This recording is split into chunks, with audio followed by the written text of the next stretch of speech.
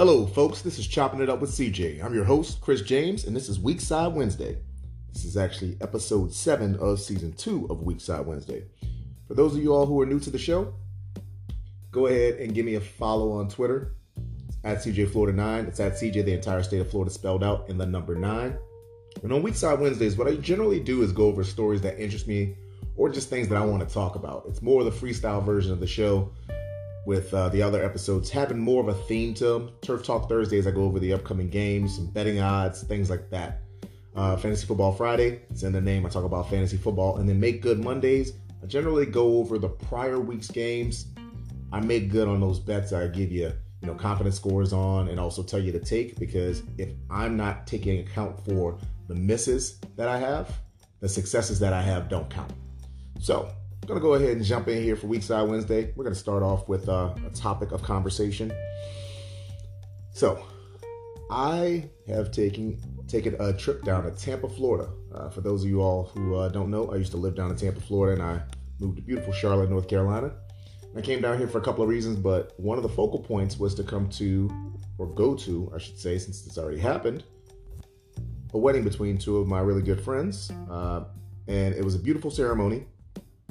Had a great time with all the folks. And it's always excellent to see true love show itself. To actually see two people want to be together and experience all of life together. And it got me thinking, outside of the fun that I was having, seeing them be so happy and being able to experience things for myself, this is a football show. So I wanted to bring a little flavor into it and bring in how relationships look in the NFL, specifically the people that are thought of as the franchise's face. So quarterbacks, okay? And how they relate to their head coaches, in some cases offensive coordinator, or just team in general. And what I want to do is I want to look at new relationships and old relationships. So what constitutes each? A new relationship is a new combination of a head coach / team, whatever it may be, matched up with a quarterback. An old relationship is one that's gone on for at least 2 seasons in perpetuity. And I'm going to do it as kind of what I think a relationship can stand for. It's a mountain of sorts, right? You're building that hill. You start down low and you get up to the top, and hopefully you don't go all the way down to the bottom. So that's how this is going to be structured. So with the new relationships, I'm going to start with what I see as rocky ones, or I don't like to call them bad, but hey, sometimes they're bad. I want to work up to the good new relationships. And then with the old relationships, I want to start with the good old relationships and then go down to the ones that just aren't working out. Ones that the effort's not being put in by at least one, if not both of the parties. So let's go ahead and get in here and get this going. So the new relationships. I want to start with one that looks like it came to an end before it was even halfway done, and that's Matt Ryan and Frank Wright / the Colts. And just to give you a little bit more detail on what I'm going to be doing, I'm going to describe certain relationships that you can either A, put on this team / quarterback relationship, or B, have as a romantic or, that type of relationship. So it describes both. So you all know where I'm coming from. And if you feel me on this. All right. So here's how I describe the relationship between Matt Ryan, Frank Wright, and the Colts. And it can, again, be applied to romantic relationships as well. Having a party misrepresent themselves and what they're bringing to the table, because it can derail a relationship. And I feel like the Colts, to some extent, sold Matt Ryan a bill of goods. Okay? Matt Ryan thought he was going to a team with a strong running game that also would use play action, and the line would be able to hold up. They knew they were going to have holes in that line. They knew that they had some issues with how they wanted to scheme stuff. And so they brought on a veteran quarterback, and they didn't hold up to their end of the bargain. But they put the blame on him. They've benched him. And he hasn't played well. But at the same point in time, Matt Ryan expected to come into a certain situation that the Colts sold him a bill of goods on. This is one of the worst offensive lines in the entire NFL. And it has a former All-Pro playing guard for it. So this is a bad relationship from the start. The Colts knew what they were getting. And if they had a line like this and they knew it, they should have gone out and pursued a quarterback that was more mobile than a guy in his last few years who doesn't move well. Let's move on to the next, bad relationship. This is Russell Wilson and Nathaniel Hackett. Now, this is the case of someone breaking up with their long-term partner because they thought the grass was greener. But you and your new person got together, and when you got together, you didn't know each other as well as you thought you did. Everyone was coming over. Even I was convinced that this was going to be a great relationship. Russell Wilson, he'd been slighted by Seattle, so he got his way out of town and went over to Denver, and everything looked all peachy. And it looks like neither of these two units actually looked at each other and realized that they should have never gotten together. Nathaniel Hackett wants a lot of intermediate things that are over the middle. Play action, getting Russell Wilson to turn his back and not be Russell Wilson immediately. He's got to see the field, then he can do all his stuff. It's literally an offense built for someone opposite of Russell Wilson. Because Russell Wilson, what does he do well? Throws the ball down the field on the exterior. He does play action, but in general, it's a lot of boot, get him out so that he doesn't have these large people in front of him. If you look at a passing chart for Russell Wilson over the last virtually half decade, he doesn't throw anything in the intermediate area of the field over the middle. Less than 5% of his passes. Yet, that's like Nathaniel Hackett's bread and butter. This is the worst possible relationship. Them not knowing each other and Russell Wilson thinking the grass was going to be greener. We're going to move on to the next type of relationship. This is Carson Wentz and Ron Rivera. We've all heard it by now. Ron Rivera had to walk back what he said because it was misrepresented. I don't think he might have meant it the way it came out, but it came out. And this is a case when a party is clearly showing you who they are. How can you get mad at them for being who they are? Carson Wentz has been the same guy for years. And it feels like the Washington Commanders, whatever they're called now, forgot that Carson Wentz was Carson Wentz. So they traded for him, thinking that he was going to be something different, something new. Carson Wentz has played the same way Carson Wentz has played for the last 3 to 4 years of his career. So you can't get mad at him for doing it and then say it's because of quarterback that we're struggling. It's because you misunderstood who that person was, and all they're doing is being themselves. The next one is Arthur Smith, and, well, this isn't specific to quarterback, but it's specific to what should have happened. This is Arthur Smith and the Falcons taking Kyle Pitts instead of Justin Fields. You know, your family and friends can have the best of intentions for you, but you don't have to do what they think is right. You, inside of you, knows your type.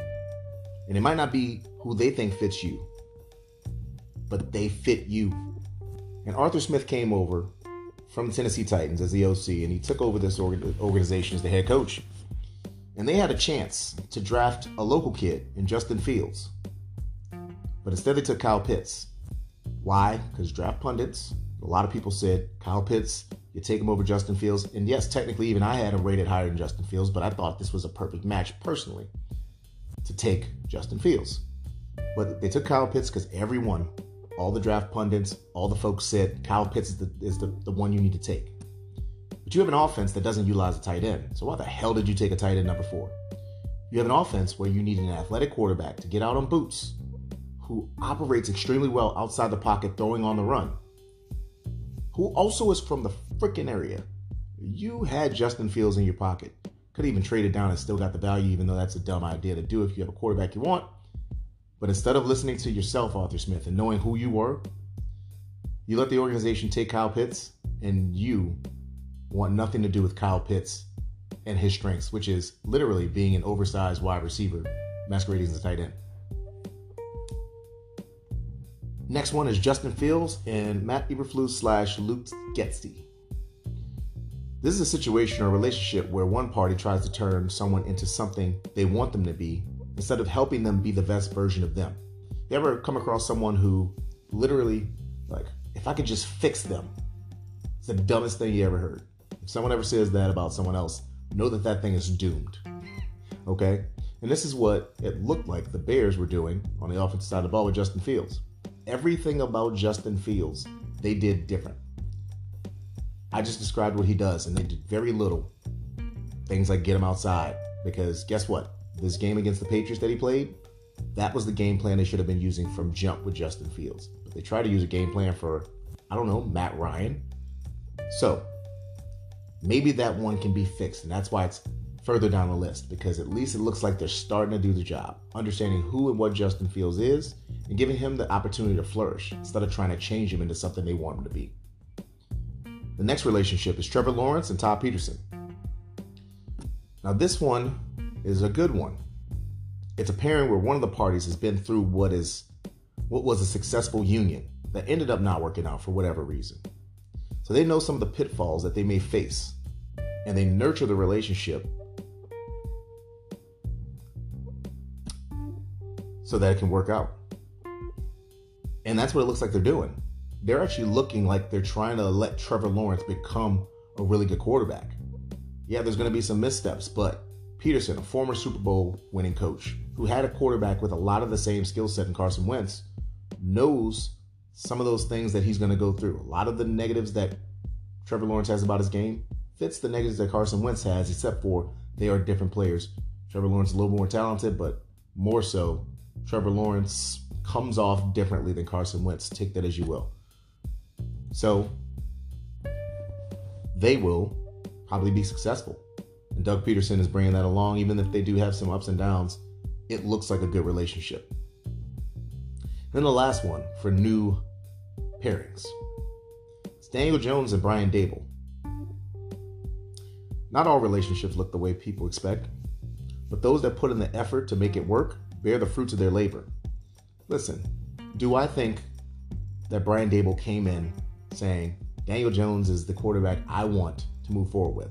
I don't think he said that, but Daniel Jones was his quarterback. And instead of trying to make Daniel Jones out to be something he wasn't, like what seemed like happened with Justin Fields early, instead of blaming Daniel Jones for some of the missteps that they might have had, even though, yes, they're winning, but there have been missteps on that offense, kind of like a team in their conference has done with Carson Wentz. What Brian Daboll has done is he's instilled faith in his guys, and they're playing their tails off for him. Daniel Jones isn't perfect, but Daniel Jones looks a lot more competent now that he has someone supporting him. Even if that person might not have Daniel Jones as ideal candidate, what he's doing is making the relationship work with Daniel Jones, and Daniel Jones and the rest of that unit is giving them everything that they have to Brian Daboll. So that's how you come in and you actually stand up and be a person who wants relationships to work. Now that we've talked about the new ones, let's talk about the old ones. Because for me, they're more fun. They're the ones that have weathered the storm of year one, and they've gotten through it. They've gotten over the mountain. So let's see how some good ones look. We're going to work our way down to bad relationships that don't look like they're going to work out. So we're going to start with my favorite one, and if anyone has paid attention to me or followed me, you know what I think about both of these people, but especially the quarterback in this, and that's Patrick Mahomes and Andy Reid. They're a successful union that doesn't allow struggles to derail them. They're fun and legitimately work well together through thick and thin. There's been a lot of changes in Kansas City. They had downturn last year that made them 3-4, and they didn't look like the same team. Then they rattled off 9 straight wins. That's what good units do. They lost Tyreek Hill, generational talent, a guy you create on Madden. What'd they do? They didn't say, no, we're going to go down in the dumps. They didn't start losing games just because of him. They retooled, worked together, and they made it work. In fact, look like they're having fun while doing it. They're always one of the most fun teams to watch. And when they do have a bad moment, like they did against the Indianapolis Colts, they come back and they kick the teeth in against the team that beat them in the Super Bowl in their house, like they did to the Bucs. The next good relationship, Josh Allen and Sean McDermott. See, this is the driven pairing that's generally successful, but hasn't yet achieved their final goal. You know, they're on the cusp, but haven't yet shared a ring. See, Buffalo is everyone's pick to win the Super Bowl, and I can understand why. They're uber talented, and that's step one, but also they're starting to put the pieces together mentally. But they're still not there yet. Buffalo still hasn't proven it. And it looks pretty good for them this year that they could do that. But again, they got to prove it.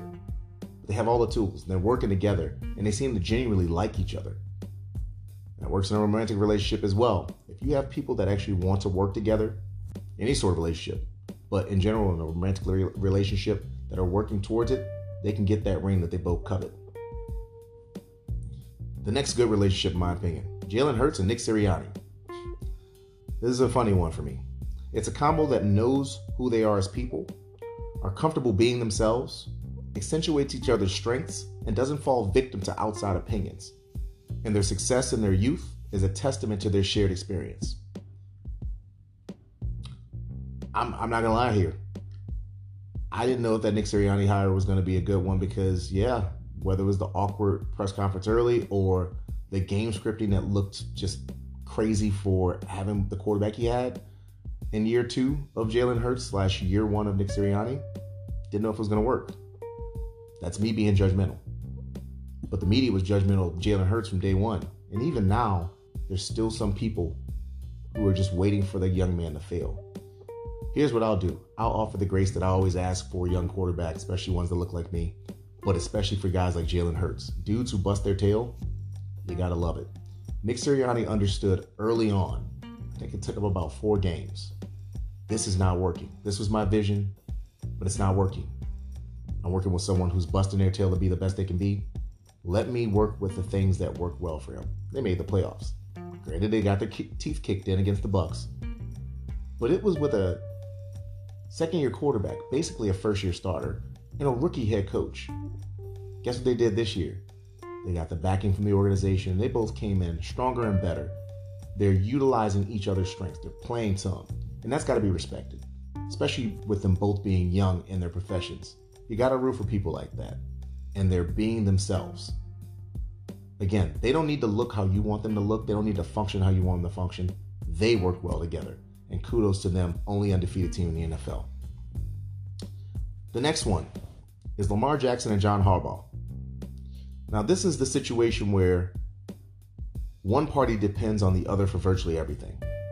They're not doing it out of malice of any sort, but because they've seen their partner handle, well, everything. They think they're Superman, super person, but in this instance, Superman.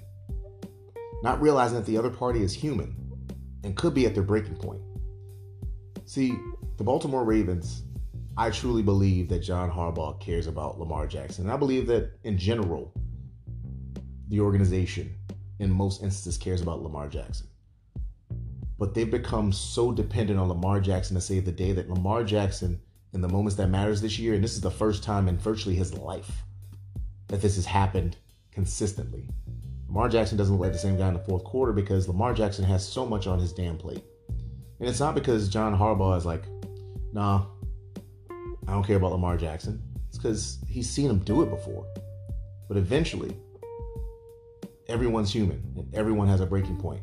And that's what the Baltimore Ravens look like to me. And it's crappy because unlike some situations where you feel comfortable blaming a party, this doesn't feel like a blamable situation, even though it's got to be changed because they're going to lose a young man who's busting his tail, and I don't want him to be negatively impacted by this situation. The next one is Tom Brady and the Bucs. Now, this one is a little sensitive to me because of what's going on in his personal life, but I'm going to keep this strictly football with the tie to relationships. But this is a relationship where both parties decided to part ways on completely amicable terms, which is a hard goal to achieve. They've had the highest success, but realized it was just time to go our separate ways. Then they kind of got cold feet, got scared, and went back to each other. And it's turned into a complete mess. See, that's what it felt like here. The Bucs had Tom Brady come in, and in year 1, he changed the culture of winning. They believed in someone because they had the talent in most respects. That was a team that could win. And I think even with Jameis Winston, they would have won a playoff game. But they wouldn't have won a Super Bowl. Tom Brady instilled winning in them and how to do it. And even last year, through injuries that they didn't suffer in year 1 of Tom Brady, they still came back to almost beat the eventual Super Bowl champions in the Rams. If not for a pretty doggone good throw from Matt Stafford, but an excellent catch by Cooper Kupp. And then Tom Brady retired. Ruled off into the sunset as the number 1 player in that season, voted by his peers or however they do that. It was the NFL's number 1 player on that countdown show, the Top 100. And though Bucs fans were upset, they weren't mad at him. Not the people who are just, ridiculous people maybe, but in general, Bucs fans were like, well, thank you. And the organization, thank you. And then 40 days later, Tom Brady came back. And Tom Brady, for the first time in his career, doesn't look like Tom Brady. Not on the field, off the field. Because Tom Brady had real life hit him. Not going to get into the real life stuff because, with all due respect, not my business. And to be candid, folks, it is not your business. On the Bucs side, they thought that they could just let that old record play. And you had two people in new situations where you had one guy who was the DC is now the head coach, and he's doing way too much. And you had one guy who's the OC, but is now not just the OC, but he's got to manage more of what is going on when Tom Brady used to have more of his hand in the pot, and Bruce Arians was also assisting. And the Bucs look like a mess. We can blame injuries, this, that, or the other, but it's just because they split and parted ways, started thinking about a contingency plan. When it came back together, it just wasn't the same. Whether people want to admit it or not, I'm not saying that Bucs players have lost faith in Tom Brady, but what I'm saying is it wavered some. You can just see it in their play. They seem like they're mentally not there sometimes. They checked out, and that was not an issue prior to Tom Brady leaving the team and coming back. The next one is another Hall of Fame quarterback and his coach. That's Aaron Rodgers and Matt LaFleur. This is the relationship that they look good or perfect even from the outside, but have a complete lack of communication, letting behaviors that they don't like about each other go unaddressed until it sends the union into a spiral. You had the back-to-back NFL MVP in Aaron Rodgers. You had a head coach who came in and went 13-3, 13-3, and 13-4 in each of his first three seasons, Matt LaFleur. And people want to blame it on Davante Adams, but there's still a lot of the foolishness that's going on behind the scenes that seems to be permeating and making this team not be good. Because the line is in the sand. They were 3-1. You know what they were doing prior to that 3-1? They were sticking to the script of what Matt LaFleur kind of wanted to do, and Aaron Rodgers seemed to appease it. Basically, run the ball, take timely shots, fix some things. Against the Minnesota Vikings, that's a whole different story, but then they rattled all three straight, including coming to Tampa and winning a pretty big game where, for all intents and purposes, they dominated that game early on and almost went up 21-0. But now, it's I feel lost. I'm going to defer to Aaron. And Aaron Rodgers has thrown the ball roughly 74% of the time through these three losses. In all three losses, they were either tied or leading at the half. Two of those by double digits. And then they've been bludgeoned in the second half because things have fallen apart. That's a situation that, honestly, they have to take a look in the mirror, and Matt LaFleur just has to say, I'm the coach. Run the damn plays. We're going to run the ball. And if Aaron Rodgers really wants to win and be a winner, he'll do it. Because this isn't working. Or they'll be picking really high in the draft upcoming. And that's a pretty bad situation, but this one is the worst type. This one is the predatory type. Jameis Winston and the New Orleans Saints. This is a classic case of one party using the other with no intention of commitment. They've said things publicly that speak to them wanting to be with that person, but their actions and consistent wandering eye tells a different story. Listen, Jameis Winston came out, and for everyone who talked negatively about him and turnovers and the maturity issues, extremely mature with that team, led them to a 5-2 start before tearing his ACL, 14 touchdowns, 3 interceptions. Now, you can point to the amount of yards per game, granted, but there are people on morning television shows right now calling Daniel Jones for a new contract when he has not even nearly the numbers that Jameis Winston had yet. He needs a new contract. Gotcha. And that's fine, but keep things consistent. Jameis Winston rehab, came back this season, led a comeback against the Atlanta Falcons, a team that initially people thought was going to be a bum team.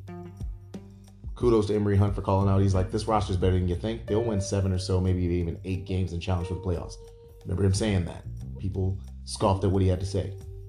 I understood what he was saying. So the comeback against them. Suffered broken vertebrae. Played solid football against the Bucs for 3 quarters until it all melted down. But the entire team melted down, folks. Tried to play through it. Didn't look good against Carolina. So they finally sat him. Instead of caring enough about him, just sit him early on anyway. After that Bucs game, should have sat down with the broken vertebrae. In comes Andy Dalton.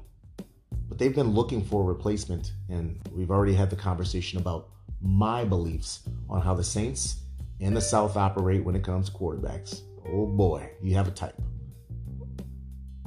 But you were looking for Deshaun Watson before Andy Dalton was signed.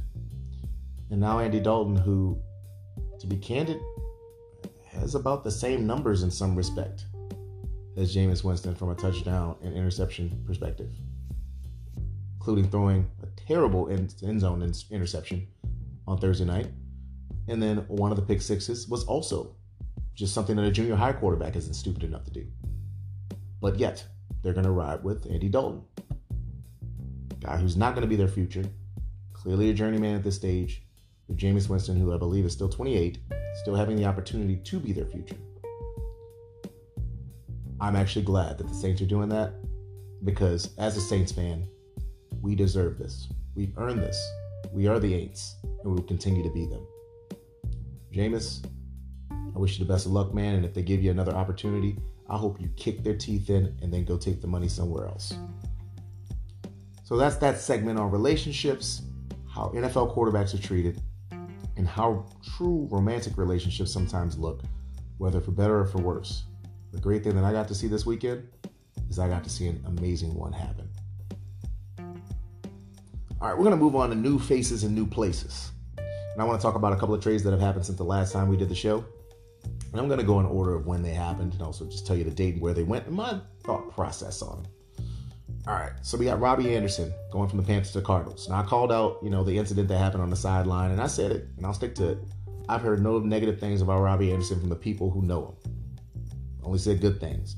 So that was something that unfortunately happened. I didn't like seeing it because it paints a certain picture, but guess what's happened since then? You saw a team go and beat the Buccaneers with P.J. Walker. All the things that we talked negative about. So, Steve Wilkes, good for you. Robbie Anderson got to go.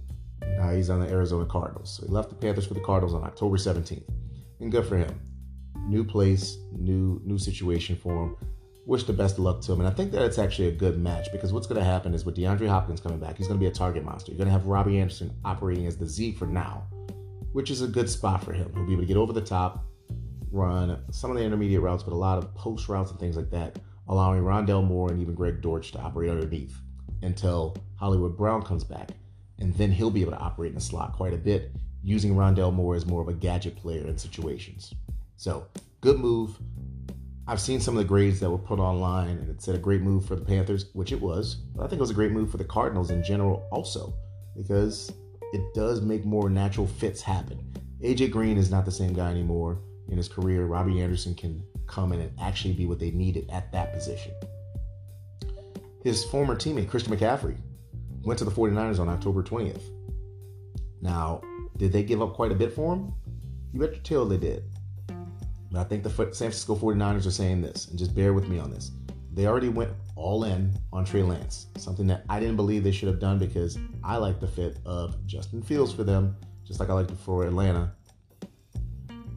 But it would have made more sense with Atlanta, to be candid. You wouldn't have had to give up 2 first-round picks also to get them. But they gave up a second, a third, and I believe 2 fourths. Hey, they believe that they have a chance to win a Super Bowl this year, and they're not completely wrong. If they're healthy, this is a team that's formidable. They ran into a buzzsaw this weekend, folks.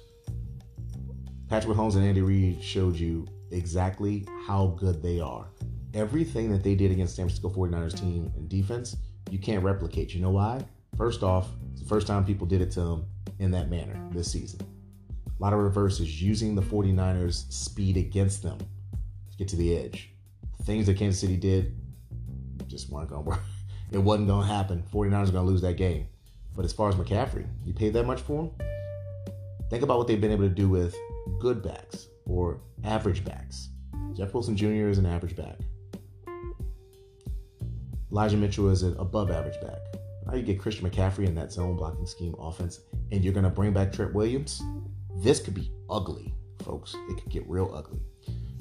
Another running back left one team to go to another, and that's James Robinson going from the Jags to the Jets on the 24th. I feel like this was a good trade for both parties. They really want to lean more into the Travis Etienne situation. And James Robinson was struggling getting on the field. They just wouldn't put him on the field. And maybe it was because they had a trade in mind and didn't want him to get hurt. I think that eventually he will end up being a guy who gets a good amount of carries, anywhere from 10 to 15 per game, closer to 15, because they don't want Michael Carter to be that guy. Now, me personally, I don't understand the logic of saying a guy can't handle that amount of carries, but you also say running backs aren't worth it. So if running backs are disposable, why don't you give the guy the carries and dispose him? Because trust me, Michael Carter can handle it. Michael Carter, unlike his old teammate, avoided hits, and he did a pretty good job at it. Javonte Williams, and it's unfortunate the young man got hurt, but he didn't. He took contact. Javonte Williams fits a mold of running backs that, honestly, don't make it longer than 5 years because you all love watching running backs run themselves into the ground. Michael Carter fits the mold of a guy who will play 7 or 8 good, solid years, and even if he got more carries, would still do that. Why? He doesn't take the big hit because he's smart enough to get out of the way and is an effective runner. But James Robinson's probably going to take that quote-unquote thumper role, leaving Michael Carter to be more of the quote-unquote third down change of pace back eventually once James Robinson gets up to speed. But good move, all in all, I believe, for the Jets, just for depth, if nothing else. On the 25th, so yesterday, Jonathan Hankins went from the Raiders to the Cowboys. Really good move for both teams.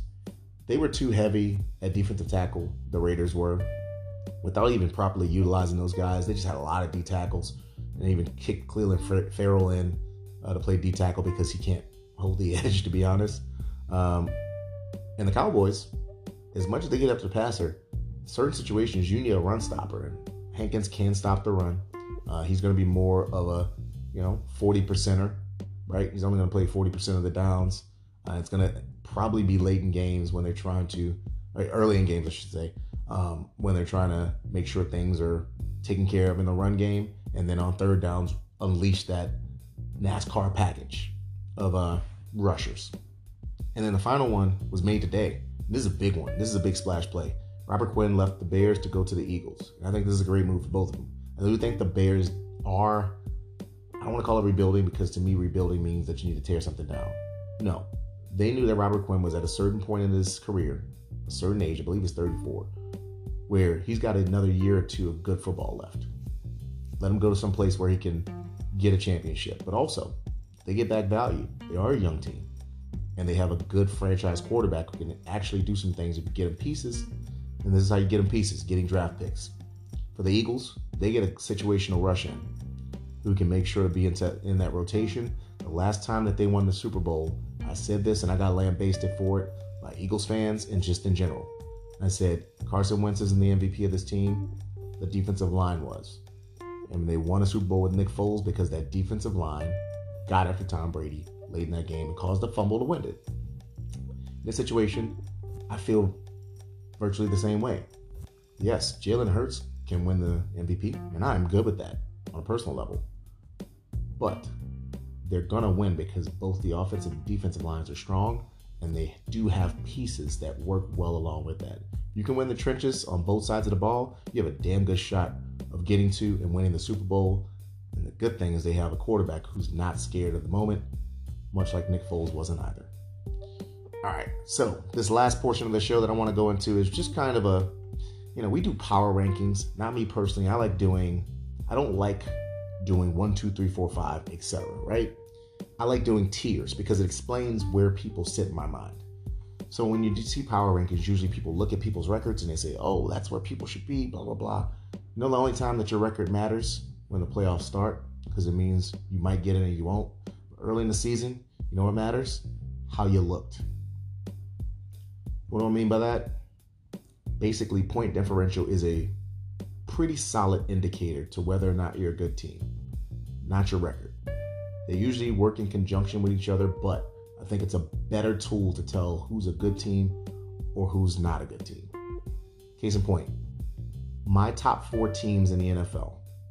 Last week when I talked about this, and I actually had the 5th being the San Francisco 49ers, which I don't feel terrible about that, but they can float outside of that. But I feel pretty good about my top 4 teams.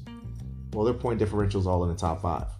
Buffalo Bills at plus 95 are number 1. Philadelphia at plus 56 are number 2. And the Kansas City Chiefs at plus 51 are number 3. Dallas Cowboys are number 5 with plus 30. And sneaking in there with plus 41, the Cincinnati Bengals. I think the Bengals are in that bubble. I think they can make it back to the Super Bowl. I don't think they will, but I think they could make it back. It's a murderer's row. If they were in the NFC, maybe they'd have a better chance, but no. So those to me are some of the better teams. You get into the middling people, and there's some teams that have excellent records. In fact, only one loss, but they're in the plus 20s. The Minnesota Vikings, they're plus 21 at 5-1, and the New York Giants plus 20 at 6-1. New York Giants, unlike Minnesota's one case, I think they've had a softer schedule. I feel like the New York Giants have proven that they trusted each other well enough that late in games, they keep winning these games. It's something different about them. They're a scary team to play, especially in the playoffs. Do I think it'll fall apart in the postseason? I absolutely do believe that, because belief only goes so far. Postseason, the teams that have been there are used to it, and those are the teams that'll probably slap you in the mouth. You won't get a chance to play a close game against some of those teams. So just kind of going down the list, there are some teams that have terrible records that also have winning records, a winning point differential. Right behind the New York Giants, who are 6-1, keep that in mind, plus 20. The team they just beat, the Jacksonville Jaguars, are 2-5 and plus 18. Jacksonville's a good team that does not know how to win yet. You can tell that. You can just watch those games. They didn't know how to win against the Giants. They had multiple times to win that game, but the team that felt better about themselves as a unit got the W. Kudos to them. But Jacksonville's a scary team to play, because even though they're 2-5, look at that point differential. Plus 18, you don't want to play them. The only team that has no plus or minus, so they're 0. They have the same amount of points on the season as they've given up. Tampa Bay Buccaneers, right in the middle, baby.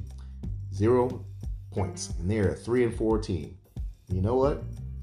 They should be right there. You know what I mean by that? Tampa Bay Buccaneers are good enough to kick people's tails, but bad enough to get their tails kicked by anyone in this league. They'll make the decision on who and what they want to be. And it will start with Tom Brady, which is very unfortunate for him. 45 years old, real life is affecting him right now. But if anyone's going to do it, go through all the stuff he's going through, be 45 and still come up on top, I'm not going to count Tom Brady out for the rest of the season, because that's one of those guys that you can't count out. But I do want to name off a team that has a pretty good record, that has a terrible plus minus. That's the Los Angeles Chargers. They're 4-3, and they just lost. And they just lost to the Seahawks and got blown out. They're minus 25. They're 4-3. They were minus prior to that at 4-2. They're not good. Now, I'm going to make this statement, sound like a hater, sound like I'm piling on, but I've said this for multiple years. Justin Herbert is extremely talented. He throws probably the best looking pass in the entire NFL. That includes Patrick Mahomes, Josh Allen, whoever you want to name. It's pretty. It looks like what a quarterback coach would teach you to throw when you're a kid, and it just becomes a natural motion. I don't give a crap about that. I have never seen Justin Herbert really win a big game or do anything to move his team and move them forward, except one time, and that was in the Rose Bowl against Wisconsin, where he ran for 3 touchdowns. Didn't pass for him because he used his athleticism, and he was just bigger, stronger, and faster than those guys.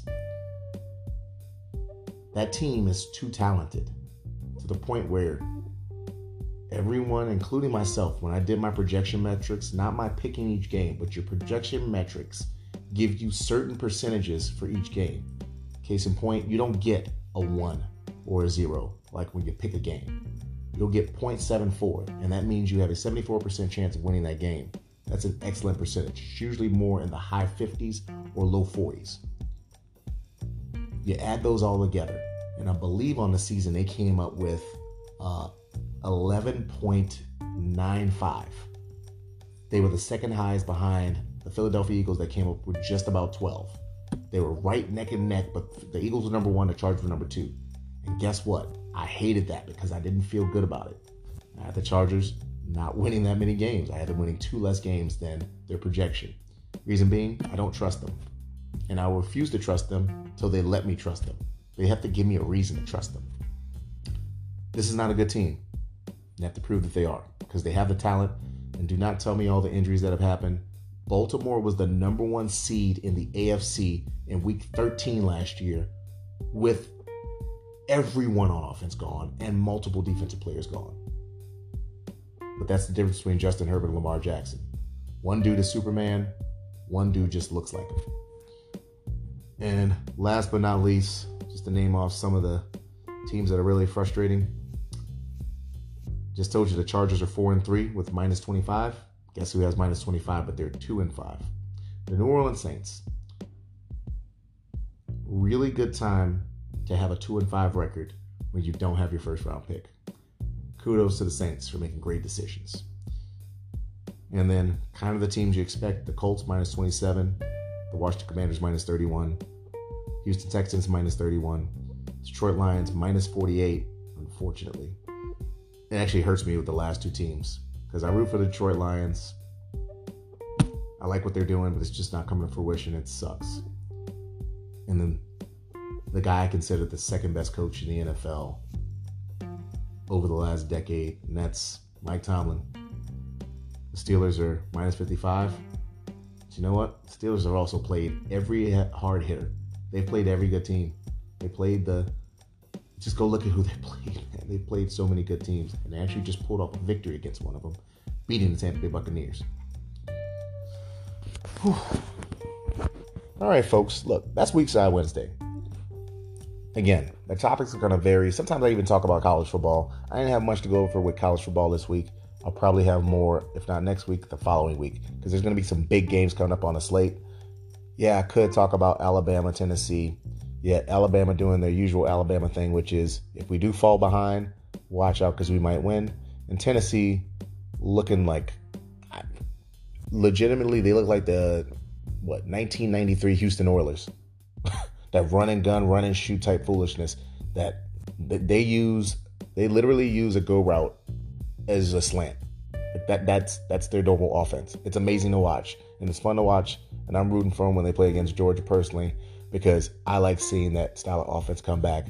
I used to love when Oregon ran a variation of it, spreading you out and just kind of getting high, fast-paced tempo, that type of situation. So I like seeing it. But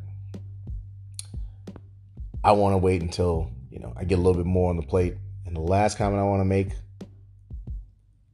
there needs to be more conversation about this young man at quarterback, because we've talked about the Will Levises of the world and even Anthony Richardsons of the world. For better or for worse, for both of them, the opinions differ. If you like one, you generally don't like the other. Cool, whatever. Jaden Daniels from LSU, over the last 2 weeks, has played his tail off. He had 6 touchdowns, 3 on the ground, 3 through the air, against University of Florida in the Swamp. Tough place to play. Balled out. They won that game. Comes back, down 17-3 his team was.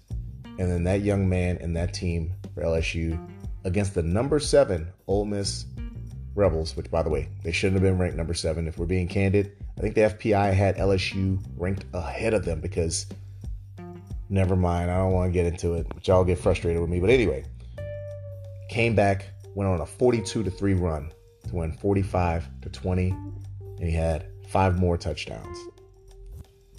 There needs to be more conversation. That's the type of young man I want as my quarterback, because he's still growing, but he continuously has gotten better, and he is unbothered. You know who he reminds me of in some respects? Not that they play the same, but that same demeanor. Jalen freaking Hurts. You want that type of guy as your quarterback, because guess what's going to happen? When you need them, they're going to show the heck up. That's what you need in a quarterback. All right, folks, this is Chris James. Again, if you don't follow me on Twitter, I'm a good follow. You'll probably hate half of the stuff I say, but at least you get to yell at me. It's at CJ Florida 9. It's at CJ, the entire state of Florida spelled out, and the number 9. Until tomorrow for Turf Talk Thursdays, enjoy yourself, enjoy your family and friends, and more than anything, enjoy who and what you are, and make sure to give yourself a break once in a while. Take care. Bye-bye.